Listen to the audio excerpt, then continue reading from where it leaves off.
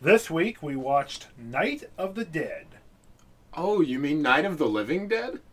Yeah, the George Romero classic. Guys, I've got some bad news for you.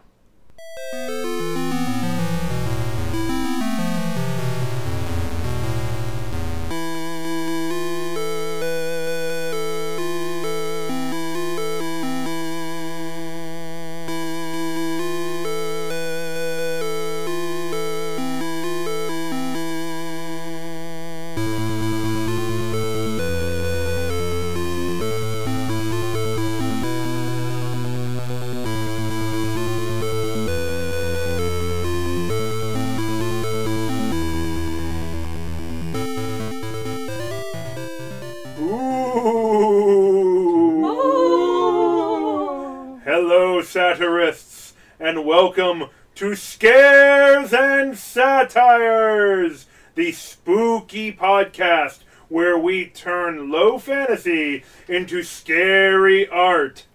I'm your dungeon manager, Jamie Mokel, the head ghoul in charge. And I'm Jack Olander, a ghoul digging up graves, but not to eat them, just to see if there's neat stuff in there. And I'm Chelsea Hollowell, monster hunter. Ooh. Uh-oh. How does that pay? I get dental. Wow, that's pretty good. Better than podcasting. Holy. Yeah. As a ghoul, you gotta just take teeth from, your meals to replace the ones you lose. Yeah, that's how you can talk. Yeah. Oh yeah, I can see that. Eating human brains returns your intelligence, I'm pretty sure.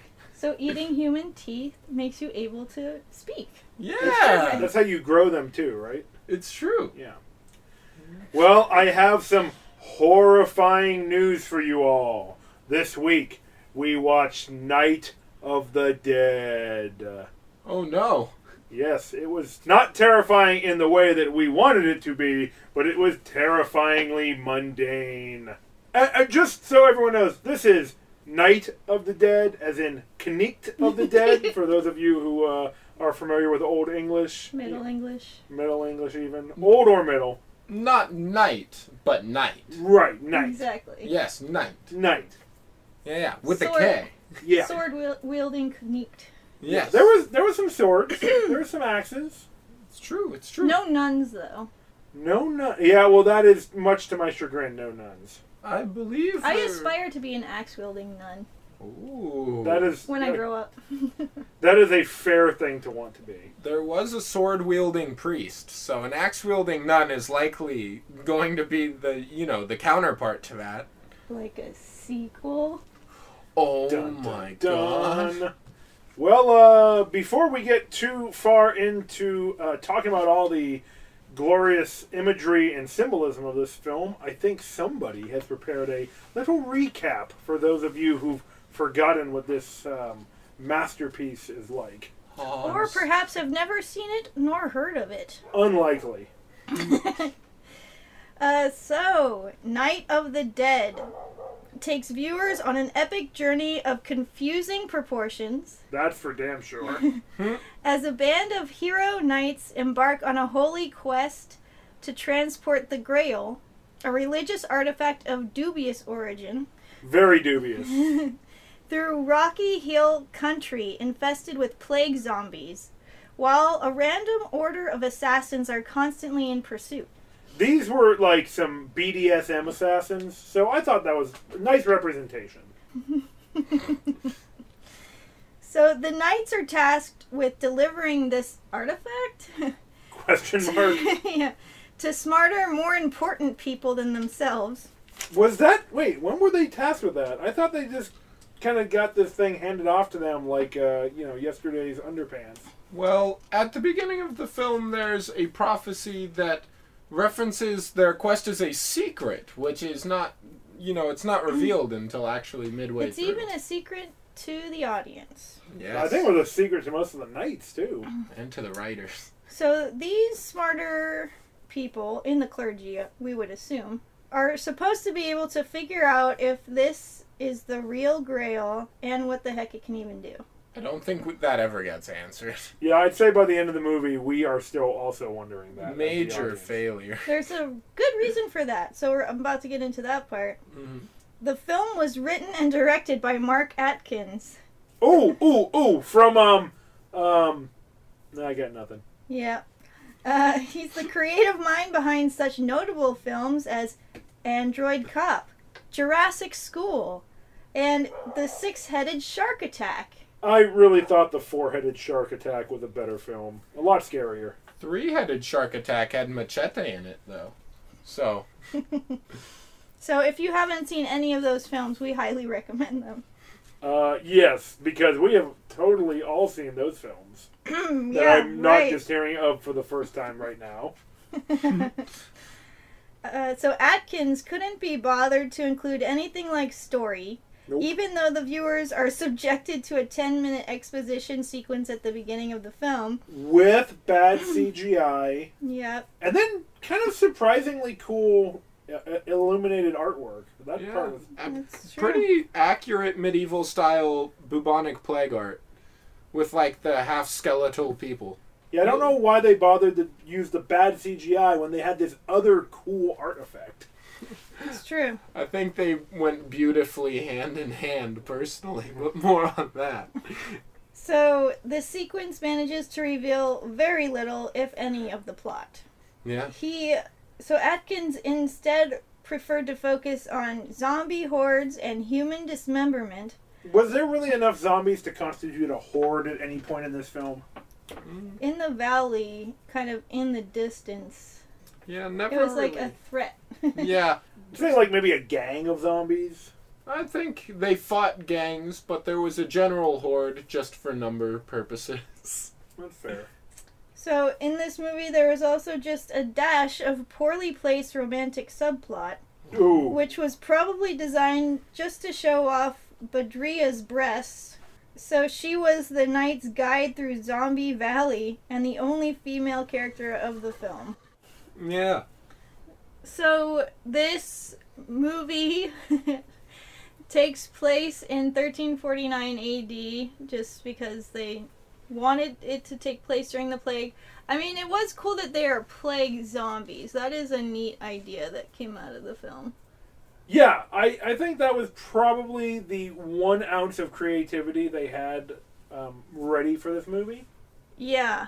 Well, then maybe we should get to the gory bits of the podcast, where we start talking about the spooky themes and the unholy critiques. Yeah, so the plague zombies came about from the plague of the living becoming the plague of the dead. And there's a religious connection to how they become zombies, although that's not really explained. I mean, this kind of goes back to Night of the Living Dead, right? When hell's full, the dead will walk the earth. Perhaps. So I thought it was interesting that they created that connection. I mean, there might be another movie out there that has plague zombies, but I don't know if it does, if it has a religious connection. I thought that whole kind of conflagration of ideas was unique. Mm-hmm. That's fair. I think a lot of times there is, in a lot of movies, there might be characters who are connecting the zombie apocalypse to a religious kind of, Armageddon or apocalypse or whatever. But to have it be possibly directly like the unequivocal will of God or of the devil, I guess, sending the dead out in the religious context in this world with the Grail. But I mean, then again, that could also have just been the religious characters interpreting the stuff that was happening. Well, you were saying before that the idea of the plague of the living becoming the plague of the dead kind of made you think that they were all supposed to be poor people. Oh, are you saying that there is a class struggle in the inherent narrative of this film? I've been pretty excited to hear your theory, because I've really got nothing. Well, so when they brought up this quote about, the plague of the living becoming a plague of the dead, I definitely thought of the idea of, say, the unwashed masses, this group of disadvantaged people who are considered dirty by the people in power. Those people in power want to kind of keep them repressed and push them down, and then blame them on all their, all their own problems, the problems of the people who are in power. They often blame on the people below them. Right. The only thing is that I don't think that the author of the movie, what's his name again? Marky Adkins. I don't think he really did a whole lot of research, but during the plague, it affected people of any social class. Oh yeah, absolutely. The Black Death killed rich and poor, young and old, and everyone in between. Yeah, I mean, I'm sure that I know that like the lower class did bear the brunt of it. Sure. Yeah, absolutely. Because of their circumstances they were kind of forced to live in.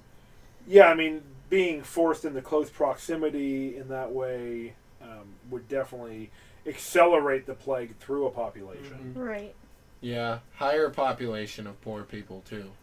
Always. People, yeah. So the Plague of the Dead would have a higher proportion of formerly poor people in it. Yeah. Well, yeah, I mean, in raw numerical terms, absolutely. When you watch this film, just imagine the knights cutting through the poor instead of zombies, and you'll see what we mean. I love how you assume that they're going to watch this film. Oh, yeah. I mean, why wouldn't they? It's a thumbs up for the plague zombies, though, was when they were showing the medieval style art at the beginning. There's that classic image of the kind of person who's posing that looks kind of skeletal, where their skin kind of outlines their ribs and skull. Yeah. And at the very beginning of the film, you see on stakes bodies that look like that, which I thought was so cool, seeing it in like a realistic three-dimensional pose. And then when we got to the zombies, it was like, what do you call it? Edgy goth people with blood on them. And I was like, wait, no. Yeah. But there was the cool medieval plague skeletons outside. They would have been great plague zombies, but no, it was just Hot Topic zombies. Yeah. You know what? You're giving me an idea. If this movie had been 30 minutes long and was just exposition, basically like classic storytelling with that medieval style artwork moving around on the screen. That would have been amazing. That would have been a great little short film. Yeah, I was so sold at the very intro.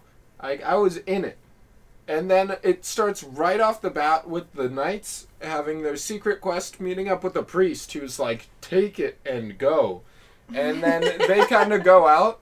And we get a CGI spear thrown right through a man's torso. Yeah.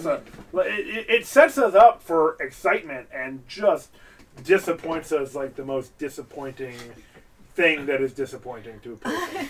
All the CG blood spurting up out of wounds is so bad. They don't even bother to try to make it look like people's clothes are bloody, too. It's the plague. It makes your blood CGI. I didn't get that because fake blood has got to be like the lowest price form of special effects. Yeah. I mean, we've got bottles and bottles of fake blood in our pantry. Yeah, just like as you do. Yeah. But yeah, you'd think that would be way cheaper than like paying somebody to do CG of all that. I mean, we should specify the blood spurt CGI effects were basically like an iPhone After Effect. Yeah. Oh yeah. So, I mean, this could have been done on any mobile device, pretty much. Maybe could have done it for free. Shot on an iPhone. So, but I do want to say that the blood talk kind of brings me to, I'd say, my hottest take on this film, and you're going to be surprised. My hot take is not that this is a class struggle film. My hot take is that this is actually a fairly competent horror movie in terms of its pacing, because it's not an action movie. There's a 10-minute scene in the beginning that's just the main characters wandering around a mountainside like a character in Skyrim picking wild berries. Like, it's really just 10 minutes of them walking around and not really saying much or doing anything. But in a horror movie, in, say, the right environment, say a spooky house or a mansion, a better horror environment, this could have been like a good tension building moment. There's, there's the guy dying from a zombie bite at that point.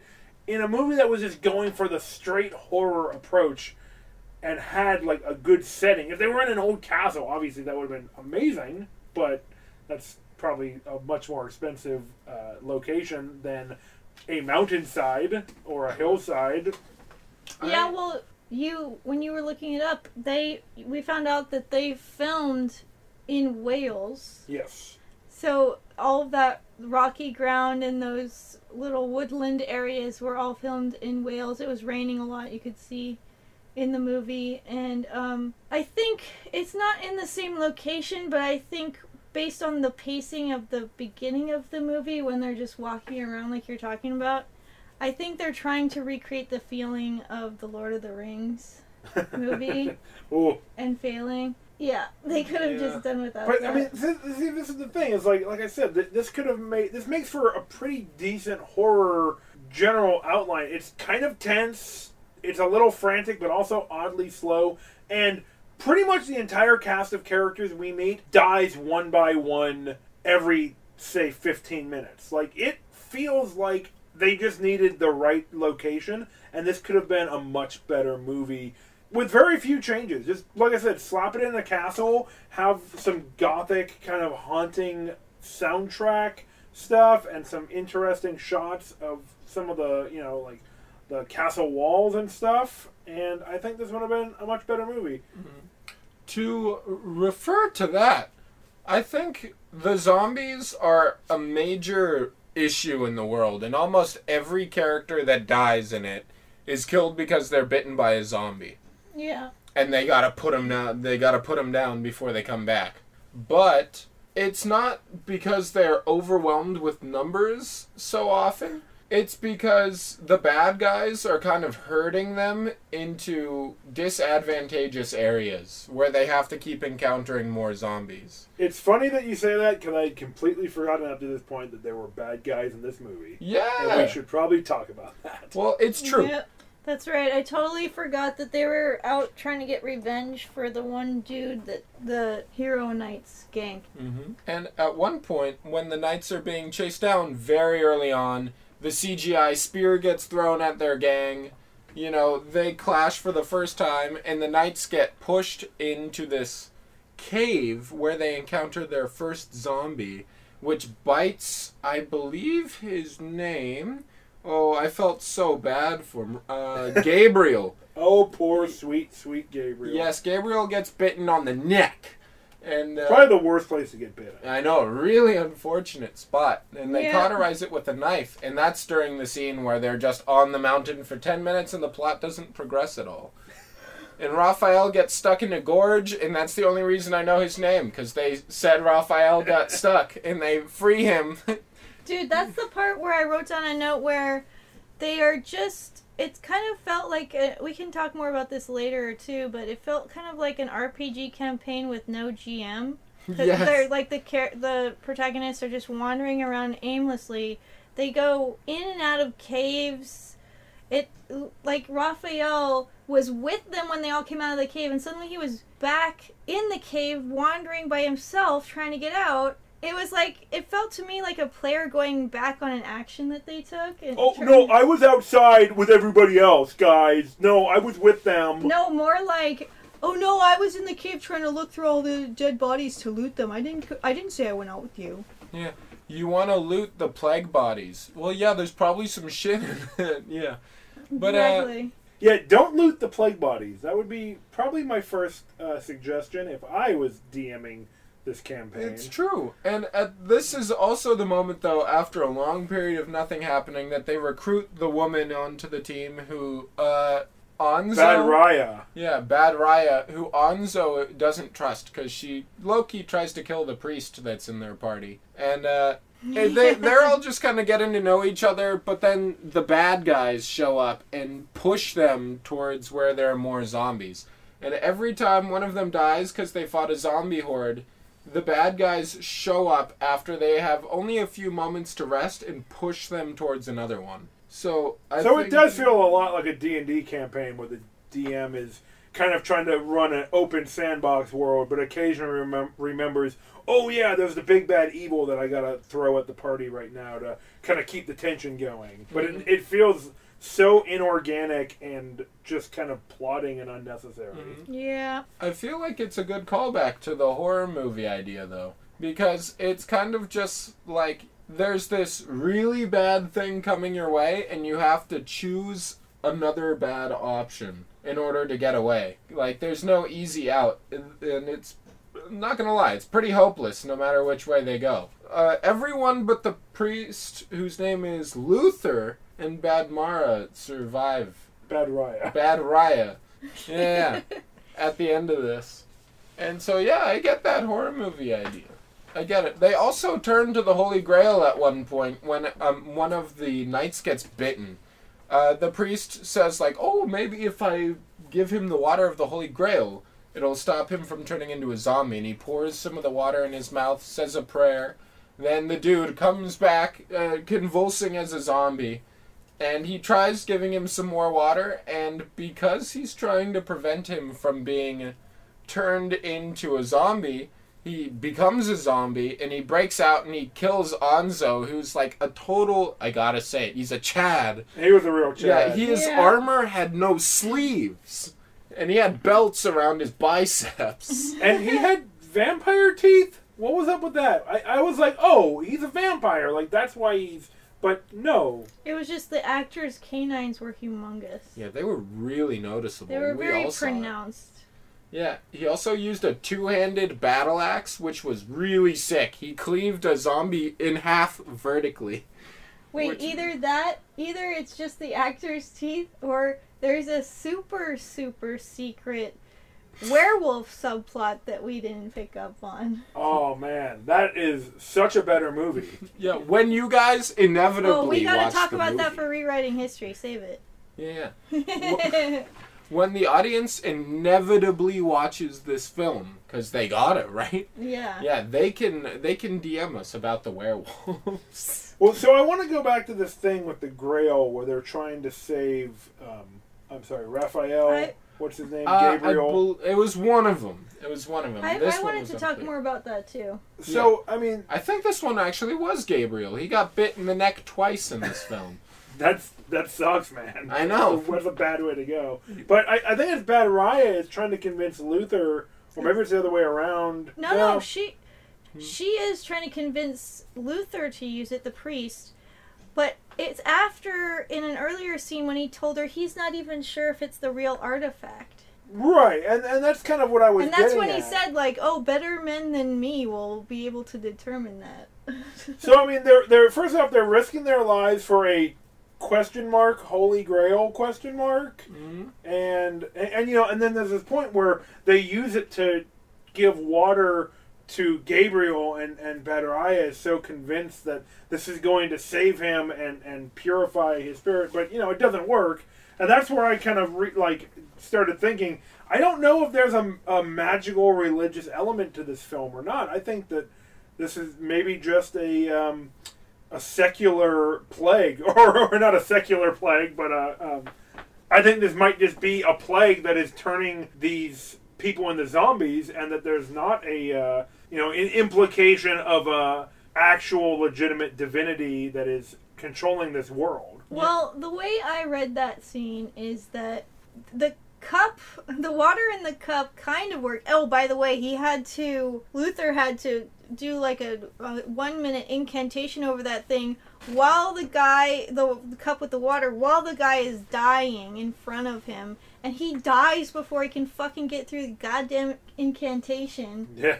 Damn long casting times. If it would have even worked, though, the Grail. The way, that's what I'm saying. So the way I interpreted it is, like, kind of goes after somebody. So maybe he didn't come back. Maybe he comes back because he's a zombie. I mean, 100%. That's what happens. He kills Anzo. Yeah, that's true. He bites him. It's probably for the better. Starts eating his entrails. So they were seriously risking their lives for a wooden cup. Yeah, it's true. And, but the priest really doesn't lose faith in it all the way throughout the film. There's another scene when they're in the cave and he's kind of quoting scripture where he's saying how he'll, like, be totally safe if he drinks from it. And he does right before they hook up. But also at the end, he's kind of, like, holding on to it with the, like, religious pendant he had and the one that she gave him. And he kind of is, like, saying his goodbyes because he thinks he's too weak to go on. And he kind of finishes with the last prayer as he buries them under some moss. But then his prayer is answered when the horse shows up and he digs it back out because his faith was answered. I think that was the most overtly magical thing that happened in this film. Yeah, this Christian fanfic is weird. Yeah. Yeah, they were an order of knights with a secret mission. That goes back to the, there's a lot of different religious themes. And Jack was just talking about the faith idea. Luther does try to drink from the cup again, which you were just talking about. Mm-hmm. It's unclear. He thought it would give him long life, and it's unclear if it really worked or not. It's true. I'd also like to mention, in these zombie gangs that they encounter, multiple of the zombies we saw were monks, were Christian priests. Holy men whose faith did not protect them. Yeah, it's true. So even if it was the Grail, it certainly didn't seem to have any effect how strong your faith was against the plague. Yeah. I remember that plot from Neverwinter Nights. Oh, wow.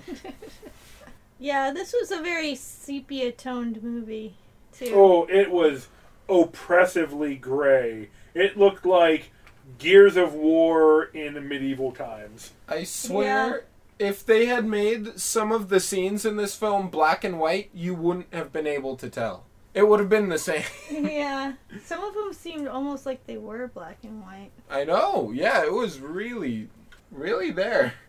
The only colors you could really pick out were brown and red. Yep. It's true. There was a lot of brown. Also, just a little something about where it was filmed. The Welsh lands. Mm-hmm.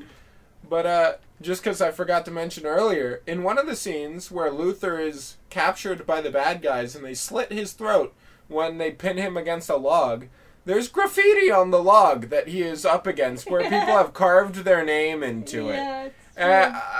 I thought that was very immersive. Perfectly historically accurate. Yes.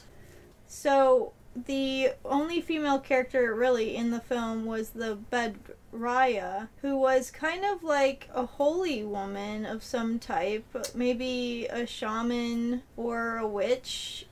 She was some kind of pagan, traveler who got caught up with their stuff. I mean, Enzo keeps calling her a witch. Yeah. She had a spirit pendant that she shows to Luther later that kind of protects her. It's like a spirit guide. But even as a presumably deeply devoted Christian man, Luther is pretty accepting of Badaraya's, alternative religion or spirituality. Yeah, and something that's interesting is that the woman that played Badraya in the film is actually a practicing, shaman in real life. I thought that was pretty cool. Yeah. She had some really cool ritualistic, makeup on her face. Mm-hmm. When we looked her up. It's worth looking up. It looks pretty cool. Yeah. Also, one thing that Onzo said before Luther the priest cut his head off with Onzo's axe, because he had his entrails ripped out. I just wanted to throw this quote in there because I thought it was pretty good. Luther says to him, "May God have mercy on your soul," and Onzo responds, "Not likely," before he gets his head cut off.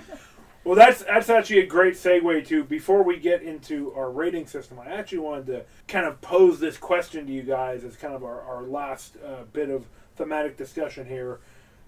Do you find the religious themes of this film effective or not? I think it was pretty interesting, actually, because it kind of has the same faith, right, as a more realistic setting.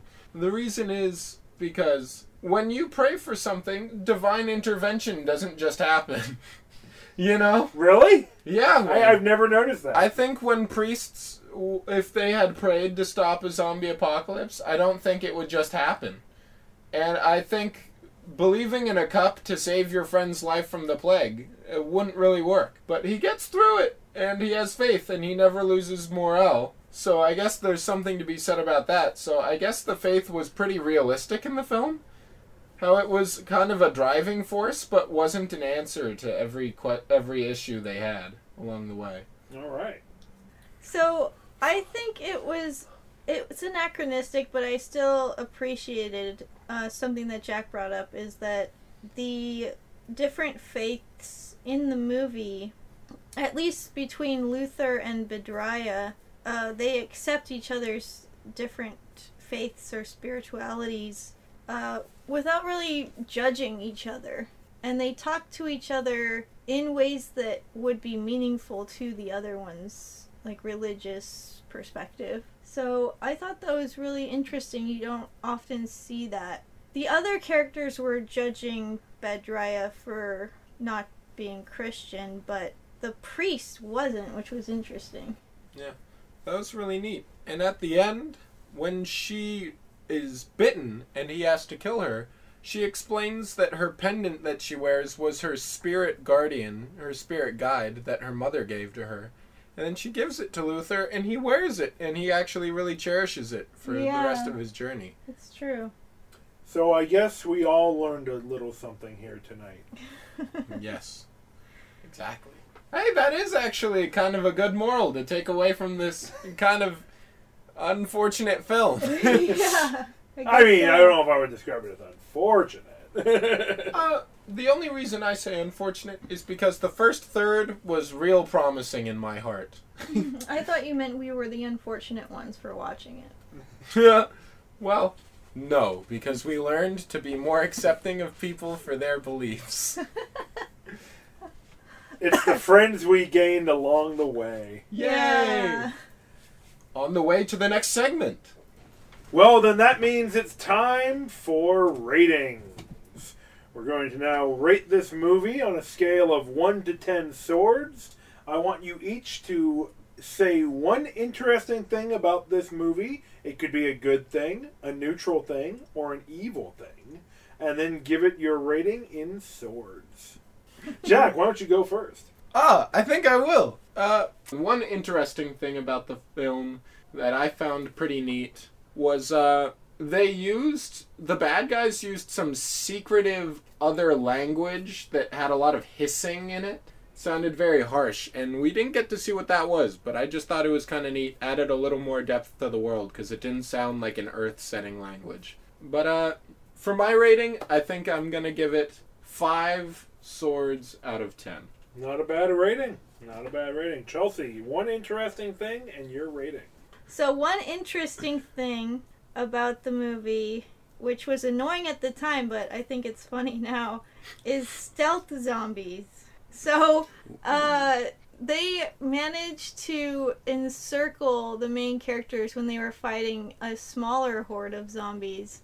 And after they were done with that fight, they were just surrounded by zombies who were just standing there in a circle, watching them, waiting for them to notice and, like, be startled. So that was an evil thing that I thought was interesting. So I'm going to give this movie a 2 swords and a short sword, 2.5 swords out of 10. That is not surprising. A respectable rating. What about you, Jamie? What about you, Jamie? So I think the interesting part of this movie for me is that it is trying to be a straightforward medieval fantasy, a real swords and satire movie, and a horror movie, and it leans more in the direction of the horror genre. It kills off its characters very willy-nilly. It tries to set more of a mood than leaning on a lot of action and everything. It's more about kind of the landscape and the environments than it is about any of the a lot of the more common fantasy tropes. So I think that I think I'd call that a neutral interesting thing just because there's so much more they could have done with it. But they took a shot at it, and I gotta give them credit. As far as the rating goes, I'm gonna give this one 3 swords. Yeah. That's probably just about what it deserves. Sad. Sadder. Oh, satirists. We watched a very sad Satirists film become sadirists. Oh, dude, if we ever watch a really sad film, we have Swords to and sad satire. Yeah, oh. You might say there are no swords and there's no satire in this film. Very unfortunate you were wrong on 2 fronts. Oh, God. You're just crying in the back. What? Oh. Okay. Well, now that we've got that out of the way, I think it's time for us to rewrite history. That's right, it's Rewriting History, the segment where your favorite satirists talk about how to make this movie better. We might propose a sequel, a rewrite, or a reboot. I'm proposing a rewrite Yes, me too. with What? with a Lovecraftian twist. Ooh, not what I was expecting, but I am in love, Craft.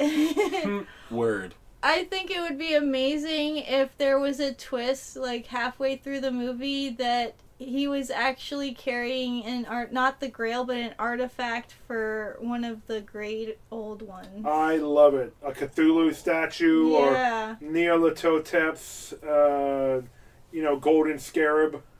And by yes. becoming cultists to the great old ones, they save themselves and make their way through the zombie territories. I mean, the zombies were created by the Elder Ones, so... Oh my gosh. Wait, that would have been so good if they were actually working for the Great Old Ones. And then the bad guys chasing them the whole time were like the good classic Knight Templars trying to stop them. Yeah. Oh, so as these characters are dying off, you think it's really tragic, but then by the end of the movie you realize that it's actually a good thing that these horrible doomsday cultists are being slayed. I love it. Yeah, they're, like, if they were to complete their mission and bring this artifact to a sacred site where one of the Elder Ones is slumbering or something, then the entire world would be in a complete, like, dark age, even more of a dark age. Now see, that's great. I want to combine this awesome idea with what I was alluding to earlier, that I want to reset this in a Gothic castle. Is it a Gothic castle?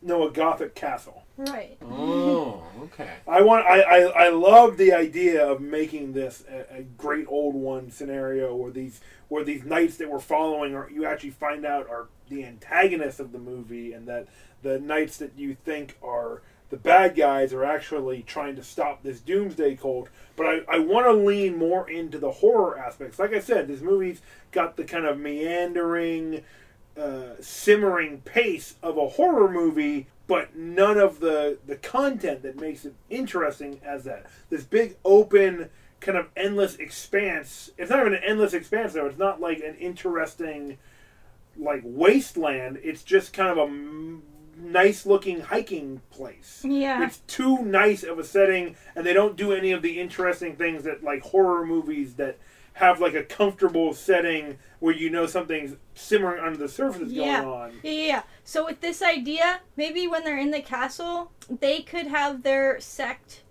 in disguise as a Christian sect. Perfect. And they could have like Christian iconography on some of the walls and like a cross and stuff, but maybe like hidden behind the altar or something, they would have the real statues that they're directing all of their prayers and energy towards. So cool. Or this is even better, a secret lair that is hidden behind the altar. And you have to go through a passageway behind the altar Yeah, to get down to into the dungeon. Yeah. That's you can't so be a great. good villain without a secret lair. I love that. Oh my gosh. It would be so great if underneath the castle, I'm just saying, if they're disguising as Christians, good-natured folk, I think they should have a seemingly good-natured great old one. I'm going to propose Sathagwa.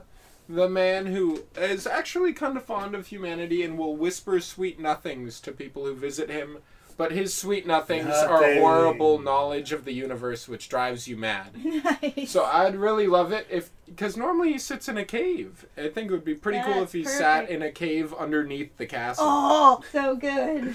The idea of knowledge driving you mad is also very good in a medieval Christian setting where knowing about science and stuff could have you labeled a heretic. Yeah, it's true. Reading like, did you know that we're held down to the earth by an invisible force that pulls us closer to the ground and not God's will? And then everyone burns that person. Yep. Yeah. It works. Now we have to figure out how to work in the secret, hidden werewolf subplot. Yes, that's good. I think, werewolf or vampire. I mean, the guy that played Anzo looked a hell of a lot like a werewolf. He had the larger canines, not the long, thin ones. They were, like, kind of fat and sharp, and he was so muscular and hairy. I thought he looked pretty shaved myself, but maybe he's shaving it so people don't suspect that he's a werewolf. Oh, dude, he spends like an hour a day getting in places you don't even think of. Ooh, I don't think of them. Yeah. Until now. And since, it involves an elder one, you could have, like, a hidden dimension somewhere on his body. Gotta shave my fifth dimensional areas. Yikes. Yeah. Yeah. Okay, well, I mean, I think having these cultists who actually have a werewolf amongst their midst, maybe they don't know that Enzo is even a werewolf. Or maybe he's, like, their assassin. Ooh, I might have to suggest not a vampire, but a werebat. Because Sithagwa himself has the head of a bat and the body of a frog.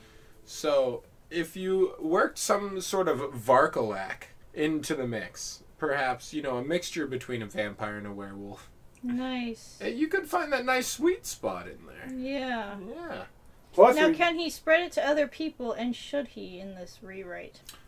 Based on the line where he says that God won't have mercy on him, perhaps he already has spread it to other people in the past. He might be alluding to a backstory he had. Nice. Yeah, maybe he got recruited because he started a little cult faction somewhere else. He had a little dispute with the main group, and they ended up recruiting him because he had the potential for growth. So he was with a pack. Yeah. Oh, that's hot. I want to be careful not to extend this out too long because, as listeners know, I love a movie that lands right at that perfect 90-minute spot like this one did. I don't want to ruin that by tacking on a bunch of unnecessary narrative. It's true. It's true. You must always be careful. Like a romantic subplot. Yeah, cut that completely. Ooh, I'm glad we mentioned getting rid of that. Well, I love it. I'm ready to greenlight this and get it out to the studios, find a director to attach to this. I'm thinking, I don't know who's working that this is right up the alley for. Guillermo del Toro, let's say. Ooh, yeah. That's good. I think the only serious director who we should slap on this is one we've talked quite a bit about for his prestige, George Lucas. Yeah, I mean, I think that it would be really good for him to get a new IP to kind of work with and luxuriate on. I'm just saying. I gotta go with my man, Sam Raimi. Ooh. Yeah. I like it. Nice. That's a good choice. Get that Ash versus Evil Dead style in on this bitch. That could be so funny, actually. This movie is in need of some good satire. Yeah. Then this movie's had enough satire at this point. Mm-hmm. We have filled our grail with this satire. Our podcast overflows with satire. You have a brain fart there, buddy? Oh no, he's gonna glitch into the chair. Are we all in his dream and it's like Freddy coming Yep. in to take you away? 1,000%. The ground just despawns and everything falls. Oh, God. Well, now that we've got a much better movie in mind, let's take a quick step back to the one we just watched and figure out the answer to the eternal question, can you roleplay it?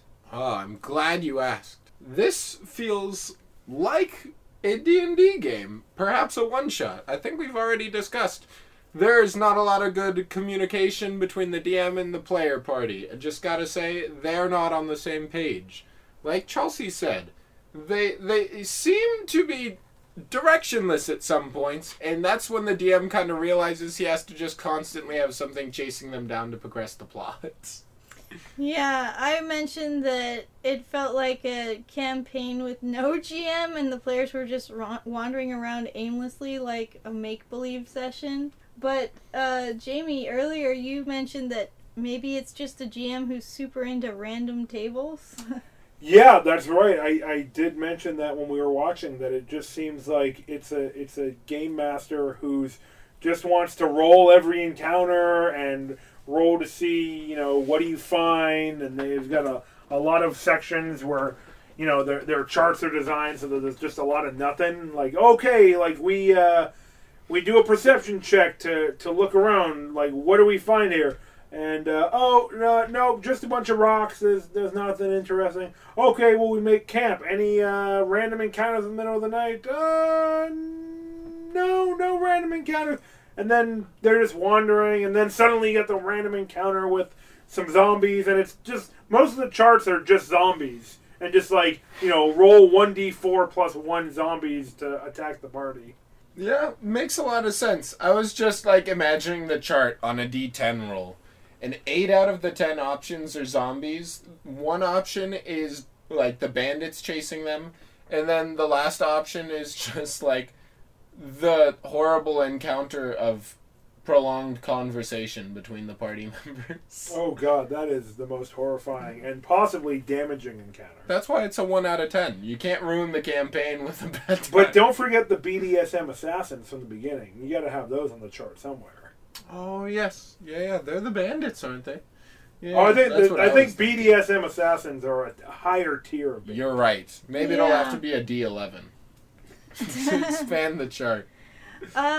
So Luther is one of the characters that we get to stay with the longest, the priest that's the knights. And I still feel like I know nothing about him. Honestly, I think he's an NPC character. Oh, no! The only one who survives is an NPC character. I mean, he doesn't seem like a fighter. He doesn't seem like a rogue. I mean, if there was actually any kind of religious magic in this setting... He'd be a cleric. He'd be a cleric, but so far I've seen... This is one of those low magic settings where maybe the DM is saying, well, if you have divine powers, you don't really know if it's really from a god or if it's just some other power granting it to you. Yeah, this would be an extremely low magic setting. Mm-hmm. To no magic. Low to no. He also attuned to the Holy Grail, which is this high power artifact, legendary artifact. Or not, yeah, but either way, even if it is, he keeps trying to use it in ways that aren't successful. So that only allows me to glean that he doesn't know what it does. Oh, see, maybe that's the trick. Maybe it's just that he never attuned himself to the Grail, and that's why he couldn't use it for its magic. It's true. Maybe he was a paladin after all, because he uses swords and bows throughout the film. That's true. And you can only attune to it if you're a cleric.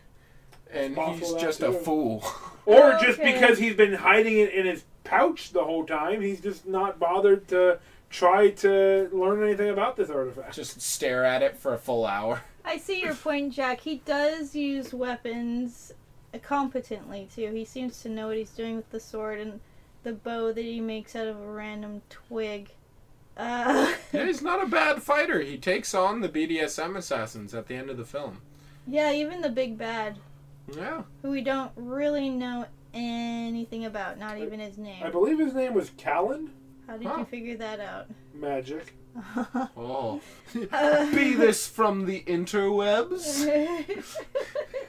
Thine great arcane weave of knowledge upon thine Wi-Fi. Mine gods. So, yeah, I could see him as a paladin. Yeah. That makes sense. I see it. This is they're all level 1 characters. Oh, yeah. Yeah, it's true.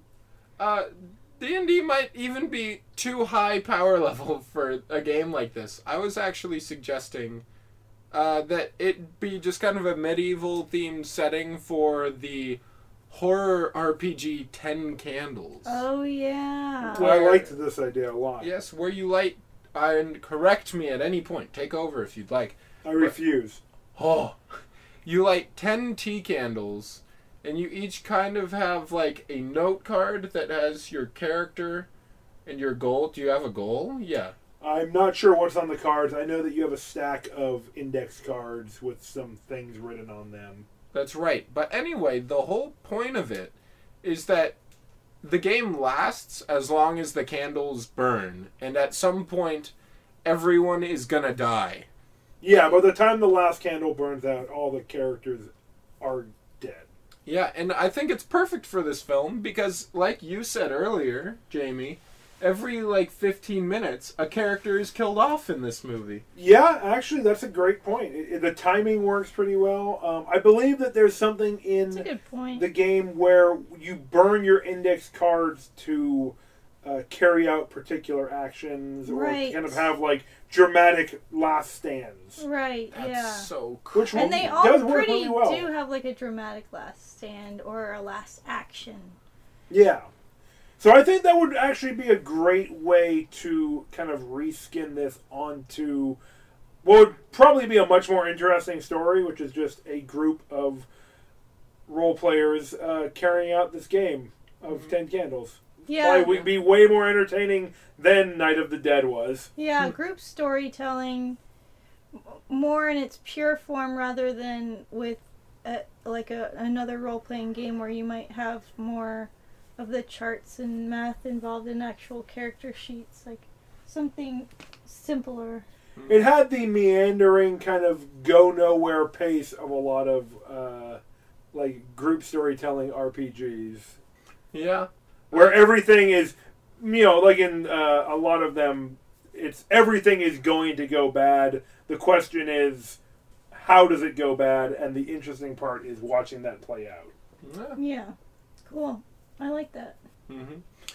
Yeah, skinning it onto D&D characters does seem really just the characters would mostly be commoners, NPCs, and level 1 characters who die before they get anywhere. I mean, if we were gonna give Bedraya a class in D&D, she might be a druid, Mm-hmm. Could be.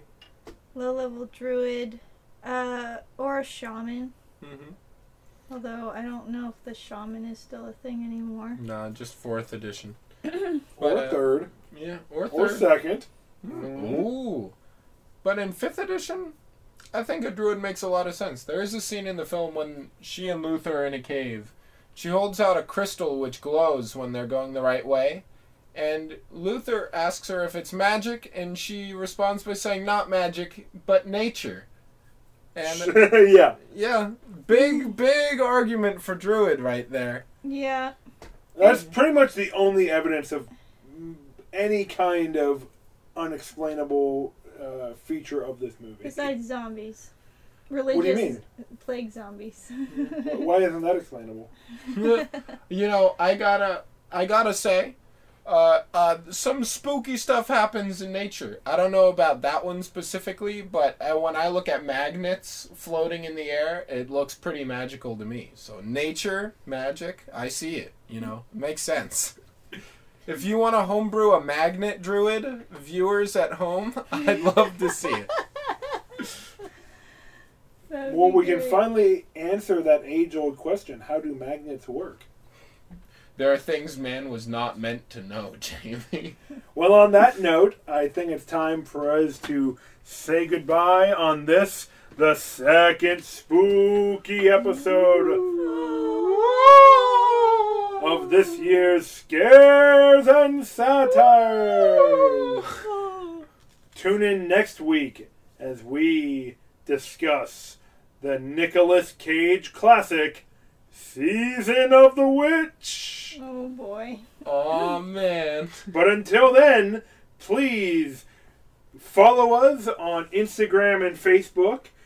Make sure to leave a review and a 5-star rating if you had fun. And if you didn't have fun, you can still leave a 5-star review. We won't mind.